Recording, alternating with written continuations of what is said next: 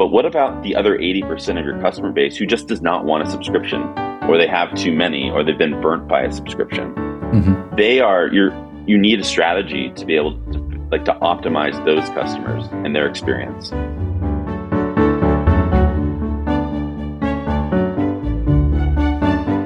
Welcome to the e-commerce podcast with me, your host, Matt Edmondson. The e-commerce podcast is all about helping you deliver e-commerce wow. And to help us do just that, today we are going to be chatting with Ben Fisher from Rodeo about subscriptions. It's a hard word to say, apparently. Subscriptions that stand out, the nuances that separate great experiences from mediocre ones. That's an awesome title. Can I just say congratulations to the podcast title team, because that was awesome. But before Ben and I dive into our discussion, let me share some podcast picks of previous episodes that I think you'll enjoy. Check out everything you need to know to take over with subscription e-commerce with Evan Paget. Evan is such a cool dude. Do check that one out. And also how to increase your customer retention, the ultimate guide by Brandon, who was also another legend. So check both of those out. You can check out both my podcast picks and our entire podcast archive for that for free on our website, which is ecommercepodcast.net. Plus, if you're there, sign up for the newsletter and we'll send you the links to the podcast picks along with the notes and the links from today's show with Ben. They all get delivered straight to your inbox at no cost to you, automatically every time we do an episode, which is pretty amazing. So do crack on and do that. Now, are you struggling to grow your e-commerce business? Do you feel like you're constantly spinning your wheels trying to figure out what to focus on next? Well, you know what? I have been there and I know how frustrating it can be. That's why we're excited that e-commerce cohort sponsors the show. E-commerce cohort helps e-commerce businesses like yours to deliver exceptional customer experiences that drive results. And to help you get started, oh yes, we're excited to announce a brand new free resource for you called E-commerce Cycles. It's a mini course which walks you through our proven framework for building a successful e-commerce business. I am the one that takes you through the specific steps that I use in my own e-commerce companies, so you can see exactly how to put these concepts into practice in your own business. And the good news is, of course, it's like the podcast. It's completely free. Yes, it is. And you can access that for free right now at ecommercecycles.com. That's right. Head over to ecommercecycles.com. Access this free training. Get started today and start delivering e-commerce wow to your customers with the help of the amazing e-commerce cohort. Now, let's talk about Ben. Ben started his entrepreneurial as a kid in Maine and later worked at a tech startup during the first .com boom. He co-founded CartHook, which is a checkout optimization platform for D2C e-commerce brands that has processed over $1 billion. That's right, $1 billion on behalf of merchants. And if you're not sure, that's a lot of money. He now runs Rodeo, a platform that offers personalization features to maximize customer retention and lifetime value for 8-figure D2C brands that utilize subscription-based models. So we're excited to have Ben on the show. Ben, welcome, man. Great to have you. How are you doing? I'm doing great. Thanks for having me.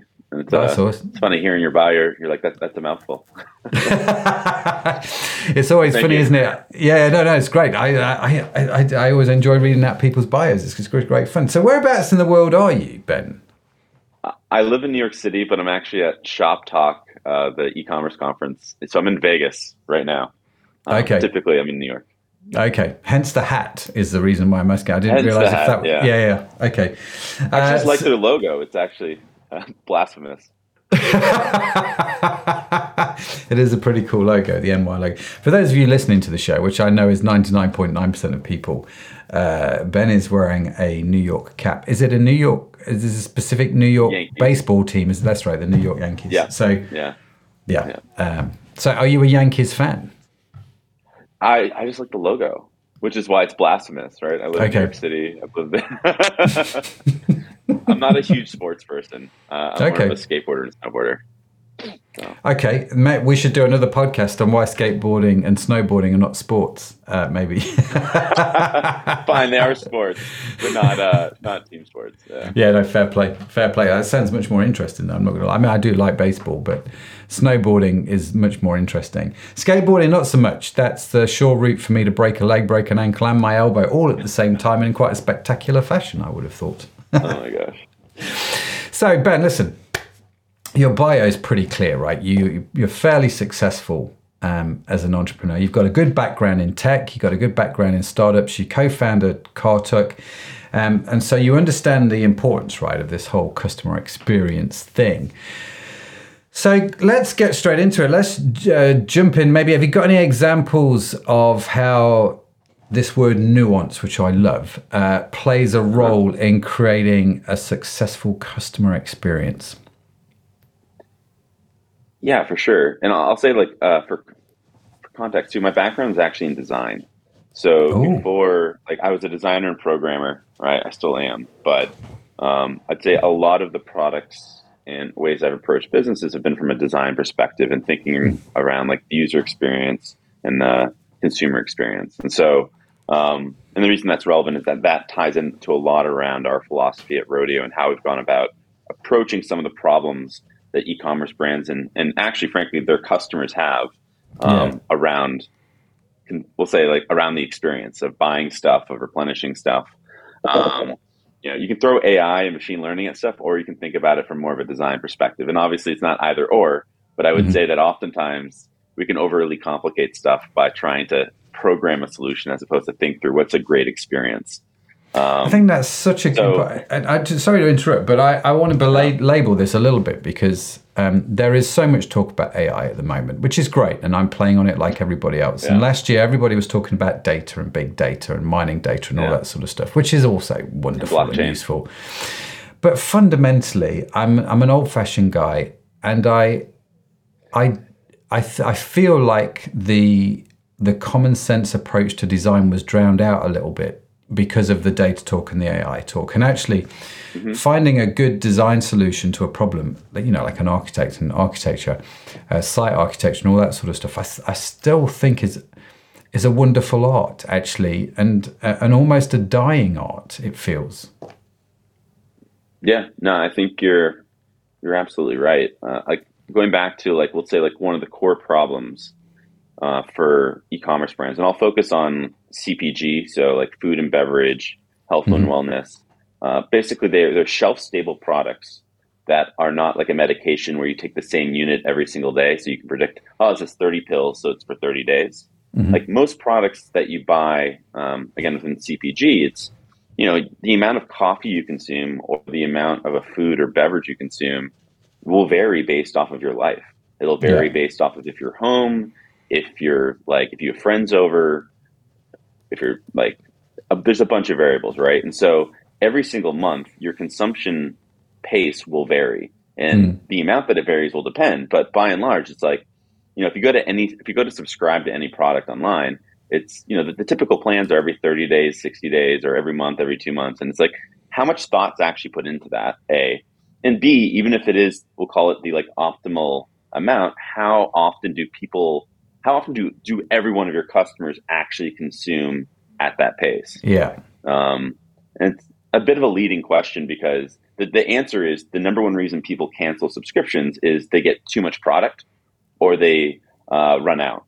Yeah. So what's funny about it is, subscriptions are a great model for some customers and for some consumers, but because of that mismatch around like the pace of consumption and like basically the replenishment periods, it actively results in people who like your product to cancel and not buy again, simply because there's a mismatch between those periods. Like, I'll give you an example. I received a family size of paper towels from Amazon. I used Amazon Subscribe and Save last month, and I got the paper towels, and I realized I still have a bunch of paper towels.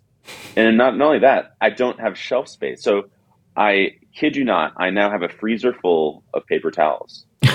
I recorded it for my friends because I was like, I was like, this is the exact problem. And it's hilarious that it happened to me. But like, if you think of your own life, like how often have you had that happen where it's like, crap, I forgot I had this on subscription, or man, I didn't need this, or if you run out. So, as a brand, and once you've acquired a customer who likes your product, like one of the most important things is how can you continue to serve them and get them to buy more. And I think that because subscriptions in aggregate are a really powerful way to, we'll call it, maximize lifetime value. It's really easy for brands to be like, we just need to push more and more customers into our subscription program because on average, that's how you make more money.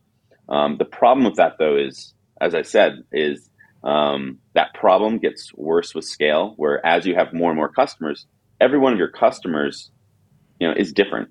And so what we found like really smart brands have done and really effectively is pairing the right consumption strategy or sales strategy with, we'll call it, the profile of that customer. For some people, it is this, I'll get a subscription and have it renewed every month or every 6 weeks. And that's good. And I don't really care if I get too much because, I'm happy having like a little bit too much. Other people, like if maybe their consumption method is actually like they'll spend more money by buying in bulk, right? Like they have a garage or they have like ample storage. They don't live in New York City. And for other people, maybe it's somewhere in between. Like, so the way I solved this for myself before Rodeo was I had a calendar reminder for all the things that I would buy on a frequent basis. And so every 30 days I'd get a calendar reminder basically prompting me to like, do I need more of like this coffee? And I had a link to the product page. And so the very first version of this, we recreated that for brands where for the segment of customers who don't want to have a subscription or are like on the way out, they can do what's effectively like a smart reminder. We call it on demand, where your card is on file. So, the consumer, what they'll do is they'll get this prompt every X number of days, like we'll call it every 30 days, saying, are you running low? Do you need more?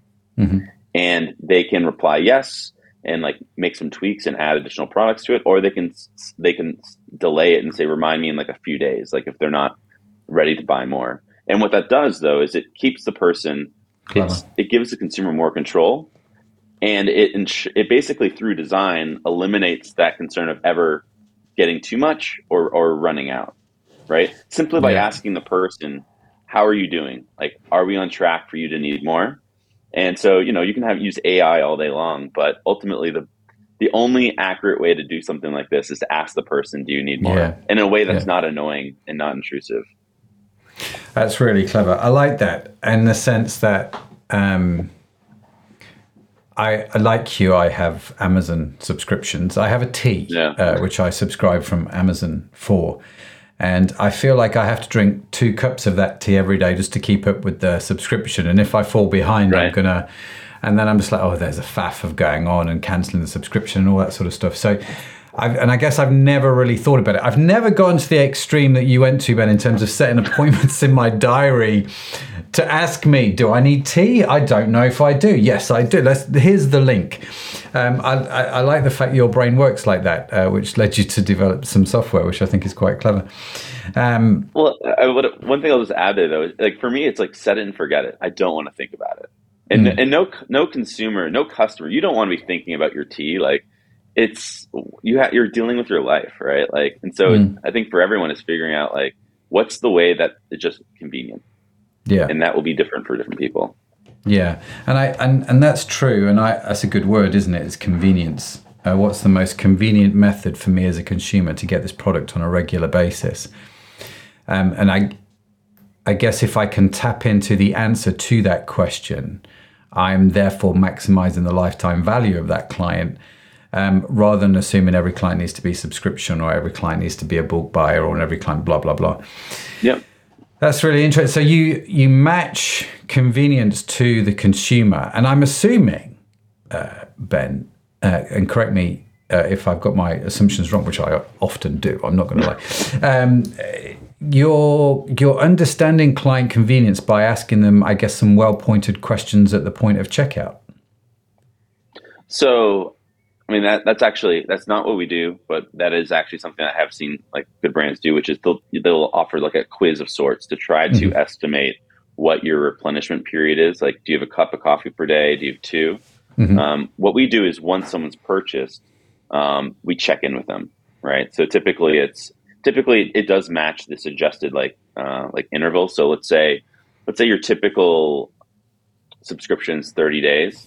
So on one hand, you could have someone automatically get charged every 30 days, and that's what we would call a standard normal subscription. Like that's what everyone's accustomed to. What we do instead is leading up to that 30 days, let's say it's day 27, they'll get an email or a text that says, are you ready for more? Like, do you need more? Do you need to be placed in you're ready for more now? And they can either accept that and have the order fulfilled, or they can snooze it and say, remind me in a week, or remind me in like a few days, right? And so again, the goal there being that, the person doesn't have to actively think, do I need more? It's more that I'm asking you. And then they can, if it's too early, they can snooze it. That's cool. So you don't give them the option to cancel. You're focused on, the default is I'm going to send this out if I don't hear from you. But if you'd like to, you can snooze this and I guess they choose like 3 days, 7 days, or whatever it's going to be. Is that right? Right. But you're not really saying. So we don't automatically fulfill it, right? Because it's an opt-in.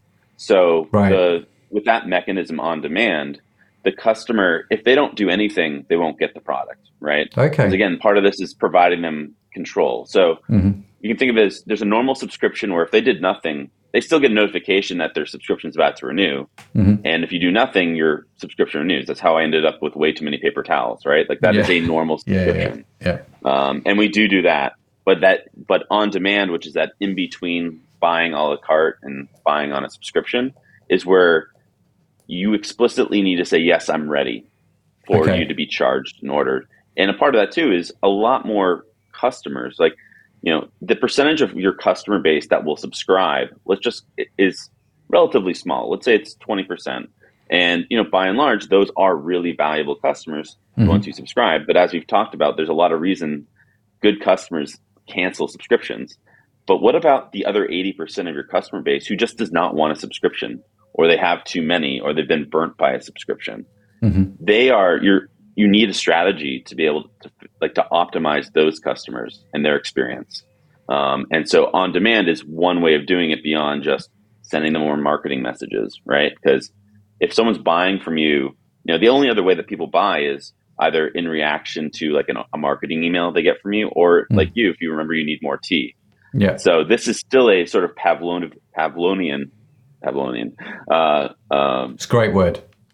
I would say Pavlovian response. So it's like Pavlovian interaction where it's like, okay, I'm going to check in with you. You don't need to worry about thinking about this. And, you just think about it when I ask you. And then, you're in full control. So more people are going to opt into that than not. That's a really interesting idea. So if I'm going to your website, then I'm faced with different options, and walk me through this, Ben, because I'm sorry to get in the nitty gritty, but I'm kind of, I just want to get my head around how it all works. So I've gone to your website. I've got the standard subscription option, which says, I want you to send me this coffee every 60 days or whatever it is. And that's one path I can go down. Another path I can go down is, I just want to buy a bag of coffee, send me the coffee, leave me alone. And if I want more, I'll come back. And then the third option is this sort of on-demand feature that you talk about, where it's like, listen, tell us a time frame, and we'll remind you within that time frame, and you can let us know if you want. We'll remember your cart, makes it easy to order, and it's as simple as just saying, yes, I do, and if you do, great, and if you don't worry, we don't charge you. Is that, have I understood that right, or are you merging those together somehow in a creative way? No, I think at the basic level, you described it right. I think so. The way that most brands that we've worked with who've introduced this, they've done it through actually call it like the exit flows. So they introduce on demand when someone's already expressing that they're like, they want to pause or cancel their subscription, right? So what you're doing is effectively a way to retain that customer who for the reason that they had spent too much, or they received too much rather. That's when some brands will present on demand. You can also present it in marketing, right? So a lot of what we even do with Rodeo is help you segment your customers, because what you want to be looking at is who are your repeat buyers who buy, because there's a lot of people who will buy like almost like clockwork, but they'll buy manually every month or whatever that cadence is. And so those are the type of people too, where it's like you're effectively helping them do what they were already doing, and you're making it more convenient. And what's great is you're eliminating 95% of the checkout friction, because their card's held on file as opposed to them having to go through the checkout every time. And you're still able to do like upsells and cross sells. And so the way that a brand will introduce or push on demand, like I think you don't want to give someone too many options too quickly, right? Yeah. On demand is really a way that, let's say someone's buying at a one-time interval, like they're buying a la carte. On demand would be a great upsell, so to speak, where it's basically just it's a convenience answer, right? Where it's like, hey, we'll remind you. Or if someone has a subscription and let's say they're doing two different behaviors. One behavior might be that they're consistently skipping. So most brands actually don't even know how often people skip. If you ask a brand, well, and what's funny is that when I talk to a lot of brands, I ask them, so you say you have 100,000 subscribers, how many of those people actually buy every month? As opposed to they skip or they reschedule. And most brands can't tell you that. I mean, they might know their cohort analysis, like the retention, but what they don't know in both the aggregate level as well as at the individual level is like, who are the people who are consistently skipping and how can we serve them better, right? Because if they're consistently skipping, there's something about that experience that is putting them, I mean, it just looks like they are on their way out. And so if you can proactively approach those customers who are behaving as though they're likely to cancel, this is a great way to get them into a program that is better suited for their consumption style. And then the other thing too is that if someone's canceling their subscription, the exit survey is one of them is like, what's the reason, right? And I received too much product, too much too expensive. Those are all the different reasons. You can offer solutions based off of what that reason is. So if it's too expensive, we do have the ability for you to offer that segment of customer like a discount. But again, for the context of on demand, if they picked that they have too much product, that's where you can, instead of canceling, what you can suggest is, hey, you should switch into on demand, and these, here are the benefits. Yeah. I like that. That's really cool. So you mentioned, because you sort of preempted my question, but I'm not going to lie. But I'm kind of thinking one of the things that I was pondering was with the on-demand system, is there space for the cross-sells and the upsells? Because that's one of the downsides, I think, with subscription is actually it's pretty fixed what they're buying, and it's on autopilot until they change it. So I'm always getting the same type of tea, and I'm never on the site going, oh, I quite fancy a change, or I might want to try that flavor or whatever. Right. Because the whole thing's on automatic. Sure, they get my money, but I'm going to get bored with that flavor at some point, right? So how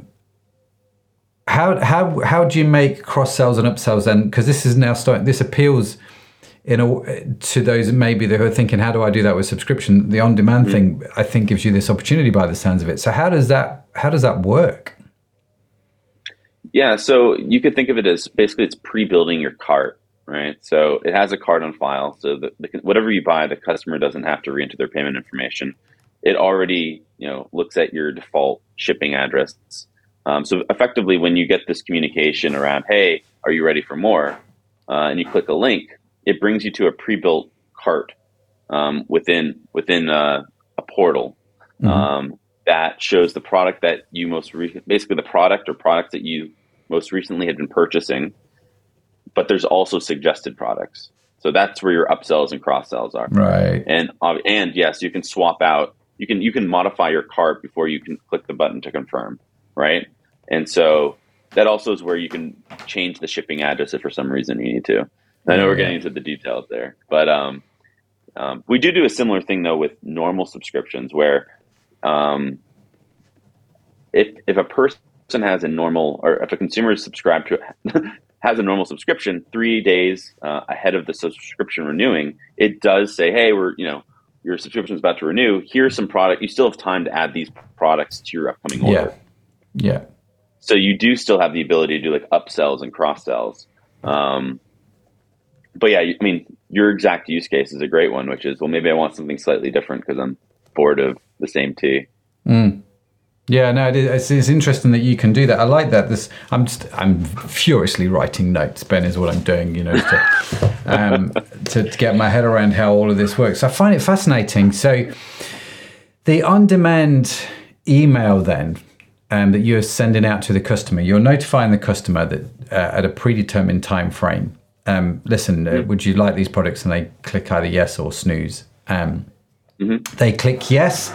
They go to the cart page, which has got the products pre-filled.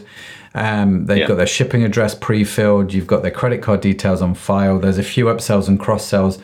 So it's sort of the one-click cart thing, or the click-through cart thing, where you can click that. Your cart's pre-built. I mean, it makes shopping super, super easy. Thank you, Jesus. Let me just hit this button and we've gone, right? Yeah.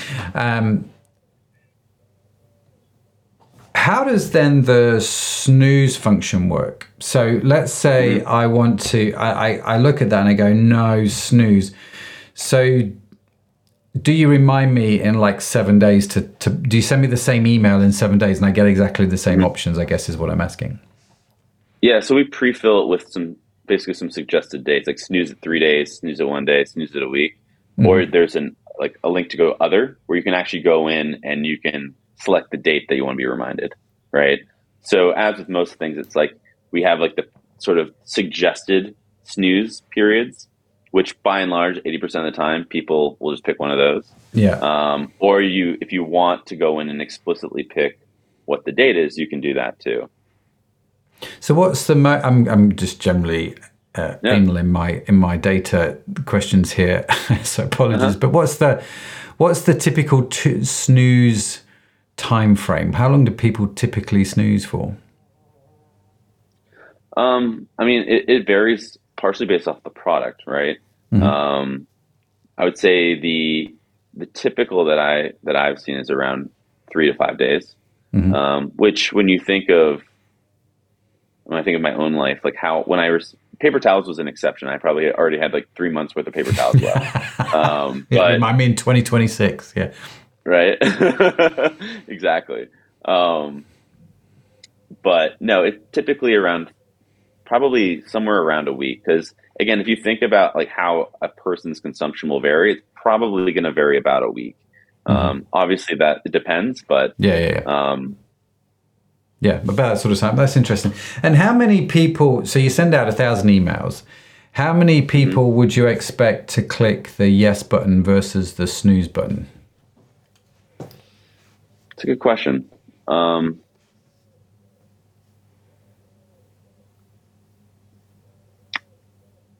I don't actually have those numbers off the top of my head. Typically what we're looking at is what's the fulfillment rate. I'd say that, I'd have to get back to you on that.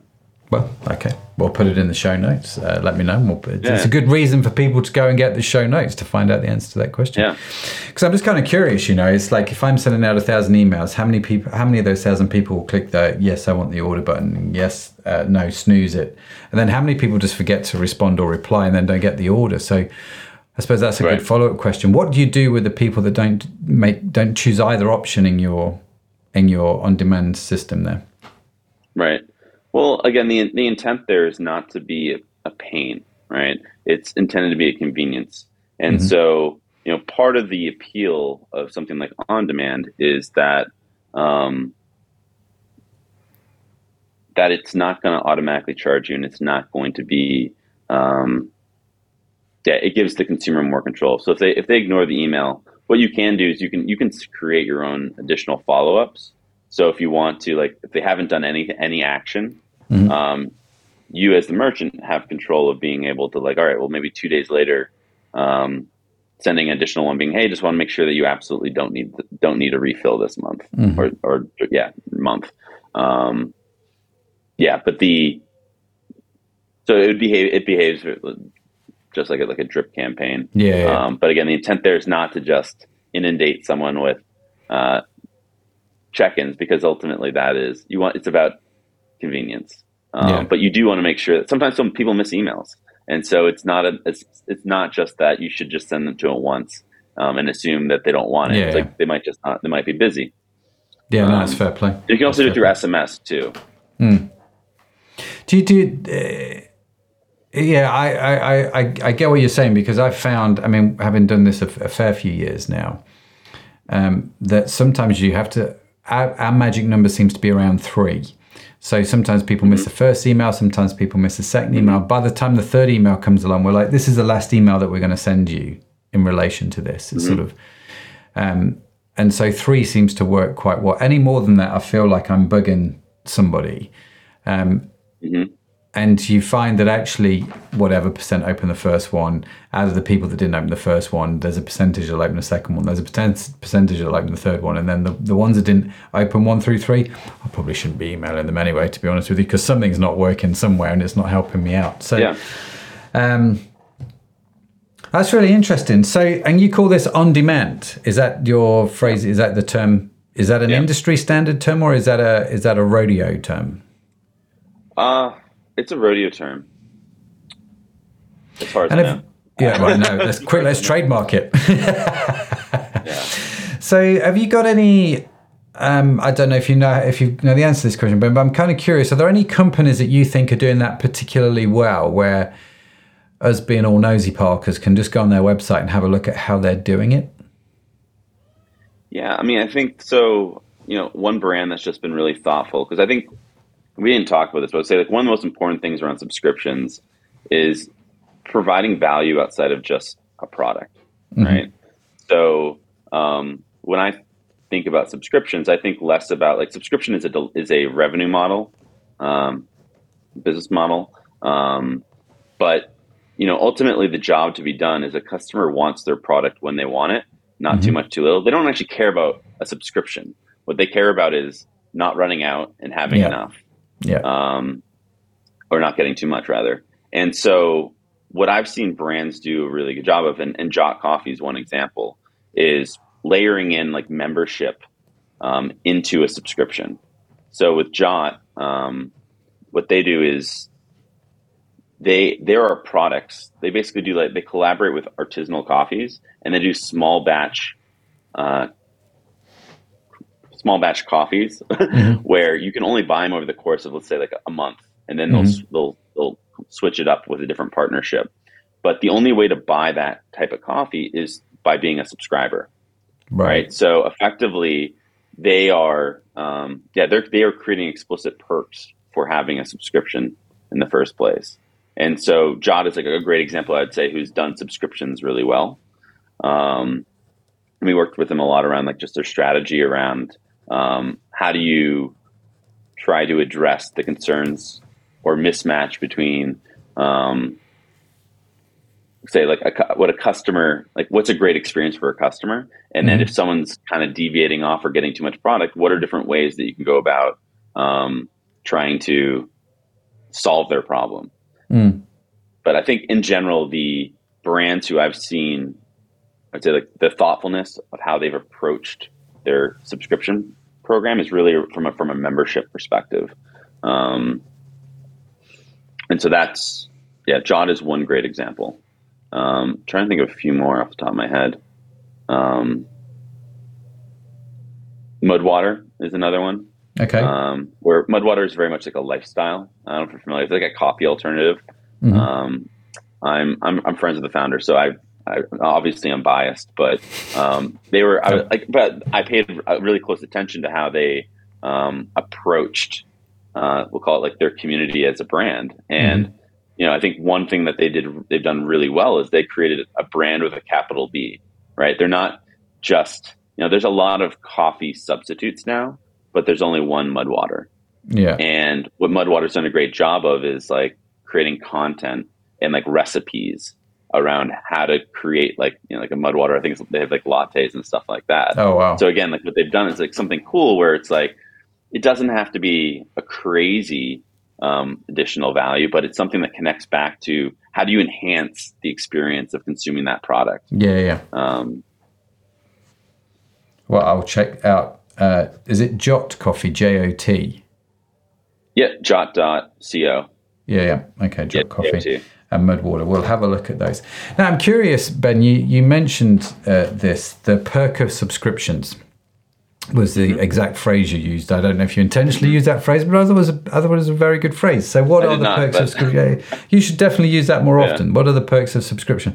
So let's say I offer, let's go back to my tea example. I do tea subscriptions, and you subscribe, and every month I send you tea bags, and depending on, I might do the on-demand, I might do the subscription models. How do I think outside the box then? So this perks of subscriptions, and I love the word you use, thoughtfulness. What are some of the other things that I should think about as opposed to just getting subscribers? What else can I do?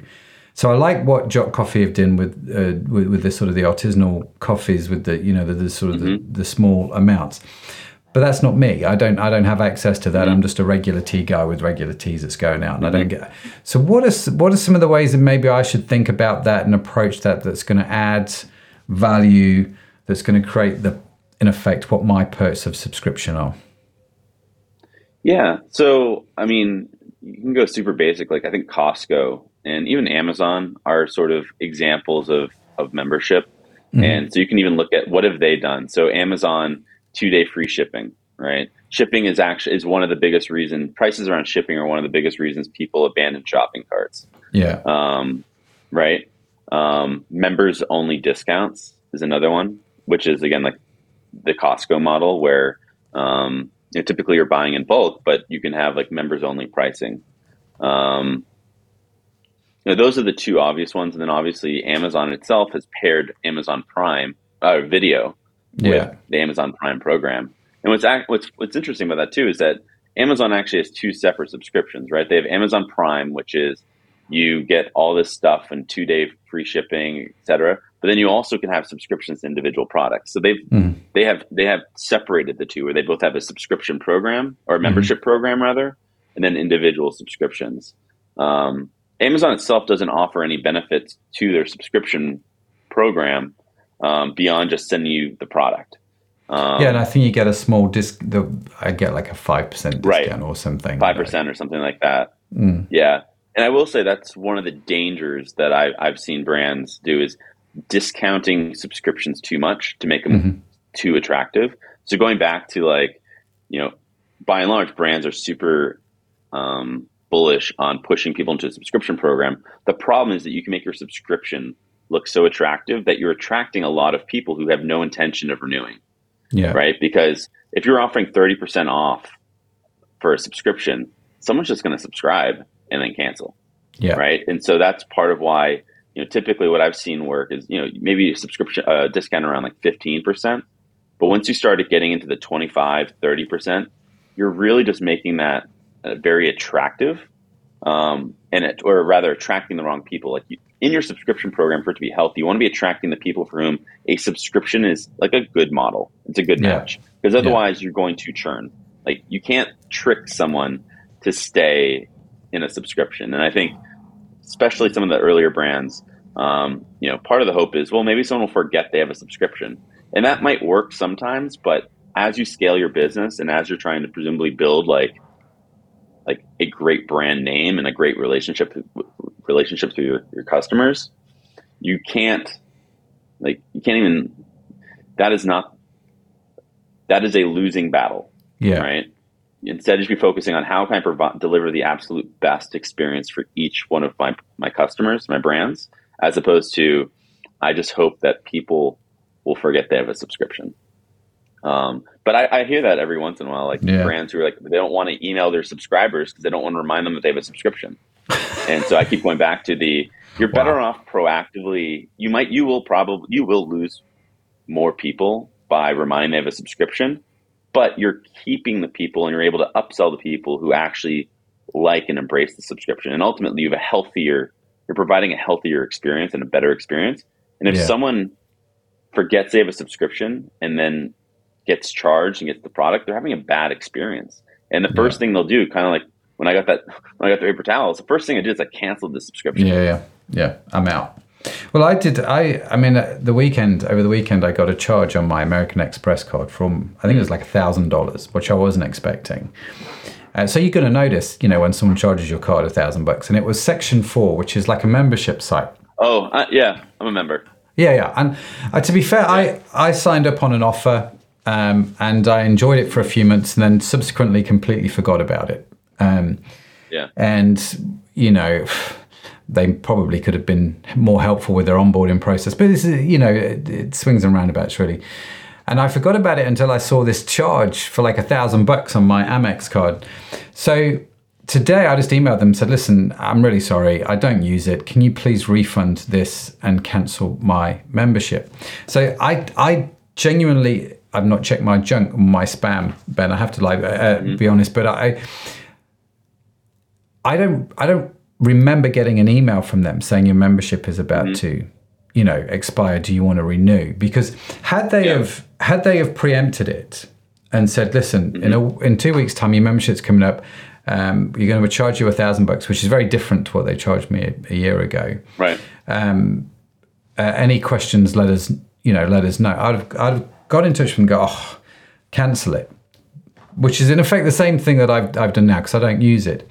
What that would have done, what that could have done was trigger somebody in customer service to go, why do you want to cancel?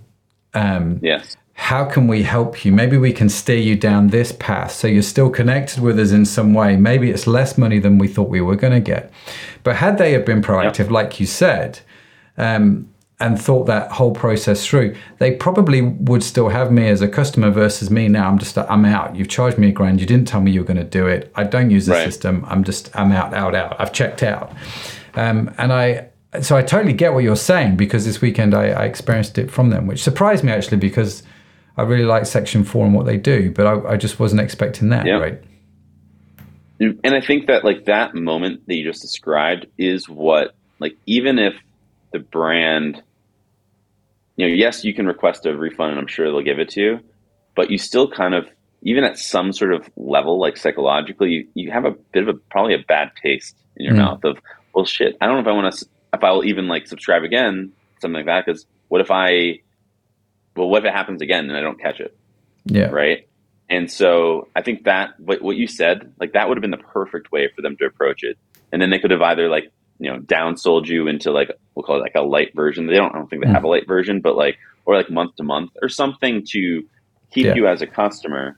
Yeah. Or even like what they also could have done is, and they should do this regardless, but like basically know that you weren't using the videos or weren't actually participating in the courses. And they should have been like, here are ways now, like in the upcoming year, you can make more of your subscription or your membership to section, right? So even just personalizing that message based off of, they have all that data. They know that you probably have not logged in 9 months, but they're not using that for anything. Yeah. And so using that to just personalize it to the person would also go really far. Yeah, it would. I mean, there's a whole lot of lessons you can learn from something like that, I feel. Yeah. But no, that's awesome. Yeah. Ben, listen, I feel like I say this quite a lot to our guests, but I feel like I'm just getting started and I'm aware of the time. It's amazing how quickly it sort of. So there's like Sadaf, who produces a show. She's awesome. You would have spoken to Sadaf, and she writes down all these questions for you or for me. And she's like, "Oh, ask him this. Ask him this. Would be a great question." And I get to the first one, and then that's it. Sorry, Sadaf. I'm really sorry. Your work is super valuable. It really is. But there's just great conversations. So. But listen, as you know, this show is sponsored by the e-commerce cohort, which helps businesses deliver e-commerce wow to their customers through coaching, through training. A bit like Section 4, really. Hopefully we can learn something from their membership program. But imagine you're speaking to a room full of cohort members who are eager to learn from your expertise. And you've done your keynote speech on subscriptions and on-demand models, and you get the standing ovation. Wow, yeah, go Ben. That's awesome. And so you stand up, you're there, you have the opportunity to thank those who have influenced your own e-commerce journey. And I'm curious to know, who do you thank and why? That's a great question.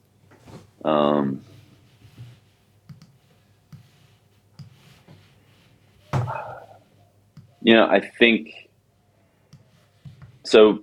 Before my previous company, CardHook, I hadn't worked in e-commerce before. I've always come from like the SaaS side. And so it was really through that experience of building CardHook. My business partner, Jordan, he himself was an e-commerce merchant and had sold his e-commerce business. And by working with all of those merchants, and I guess we got really involved in their businesses, their dreams. Like, I learned so much through osmosis that it really, like, it's cliche at this point, but I really became close to and invested in their success. And so, like, everything I've learned has been by just talking with merchants and trying to help them, right? And so between CardHook and Rodeo, I was a fractional CTO for subscription e-commerce brands. And so, everything I know is through those experiences of working inside and with brand owners. And I think, so that obviously I'm grateful for all of them, and there's not necessarily one individual one. I think, actually James Booth, who's the head of growth at Jot, I've learned so much from him. And just the way he thinks about the consumer experience. I think that informed a lot around even how we thought about on demand and, just like the feedback that we've gotten from people like him. Trying to think, like,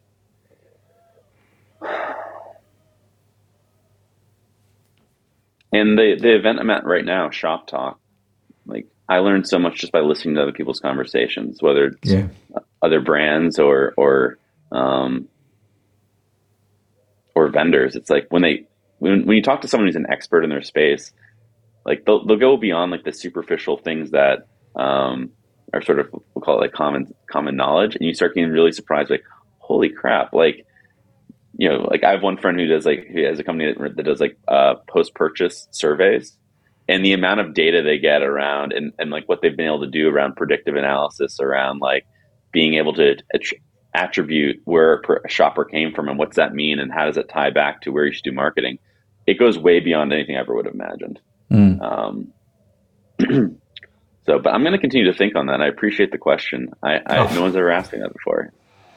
I think it's a really interesting question, isn't it? Because you find out a lot about people, I think, when you ask them questions like that. That's really cool. That's awesome. So, James Booth from Jot, a million. Yeah, he's no longer at Jot, but yeah, and 1 million subscribers to CardHook, or how many it was. Some subscribers, merchants. Listen, Ben, how do people reach you? How do they connect with you if they want to find out more about you, about what you guys are doing at Rodeo, if they want some help with their subscription? Sure. Your software works with Shopify sites, right? You've got a Shopify system. Yeah. So how do people reach you? How do they connect? So first one is you can go to our website, hey.rodeo, Hey, not hey like a horse, period rodeo. I'm active on LinkedIn and I'm on Twitter. My username is skinny and bald because I'm kind of skinny, kind of bald. Certainly more balder today. Older these days. That's so brilliant. I'm just Matt Edmondson on Twitter. I couldn't think of anything that creative, obviously. And then we have our podcast around subscription radio. Tell us a little bit about that stuff. Yeah, so when we started Rodeo, my partner and I just were really interested in talking about the things we've been learning in subscriptions, and specifically interviewing merchants. So similar to what you just did with me, I enjoy doing the reverse, which is talking to merchants who've had a lot of success and understand like what's working for them now. Like what are some of the things that they've learned that the goal is to find things that are not just common knowledge, like not the things that everyone's tweeting about. It's what are the strategies and tactics that people aren't talking about, but specifically have and have not worked for your business, and how did you break through that growth plateau or capitalize on a strategy that worked. So that's what I do. I interview operators and marketers on the brand side predominantly. Fantastic. And it's Subscription Radio, right? That's the name of the podcast? Yep. Subscriptionradio.com. Fantastic. So if you are doing subscriptions, then check out subscriptionradio.com for more information about Ben's podcast.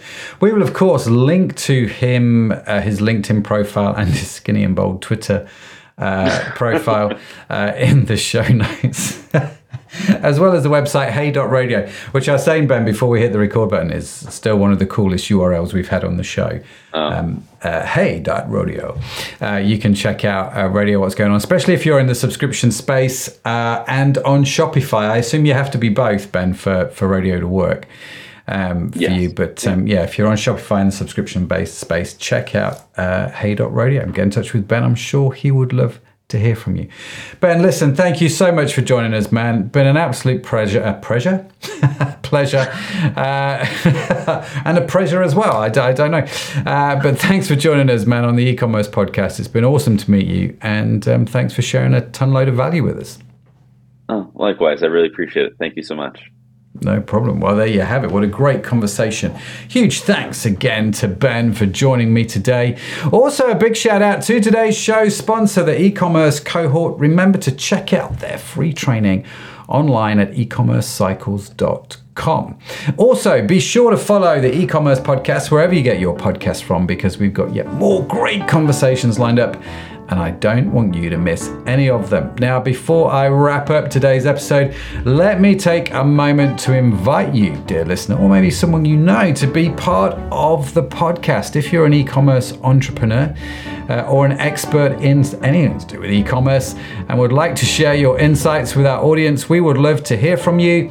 Or, like I say, maybe you know someone who would make a great guest. Just head over to our website, ecommercepodcast.net, follow the links, and get in touch. We're always looking for fresh perspectives and new ideas, so don't be shy. Whether you're just starting out or have years of experience under your belt, we'd love to hear from you. So do get in touch, ecommercepodcast.net. And in case no one has told you yet today, you are awesome. Yes, you are. Created awesome. It's just a burden you have to bear.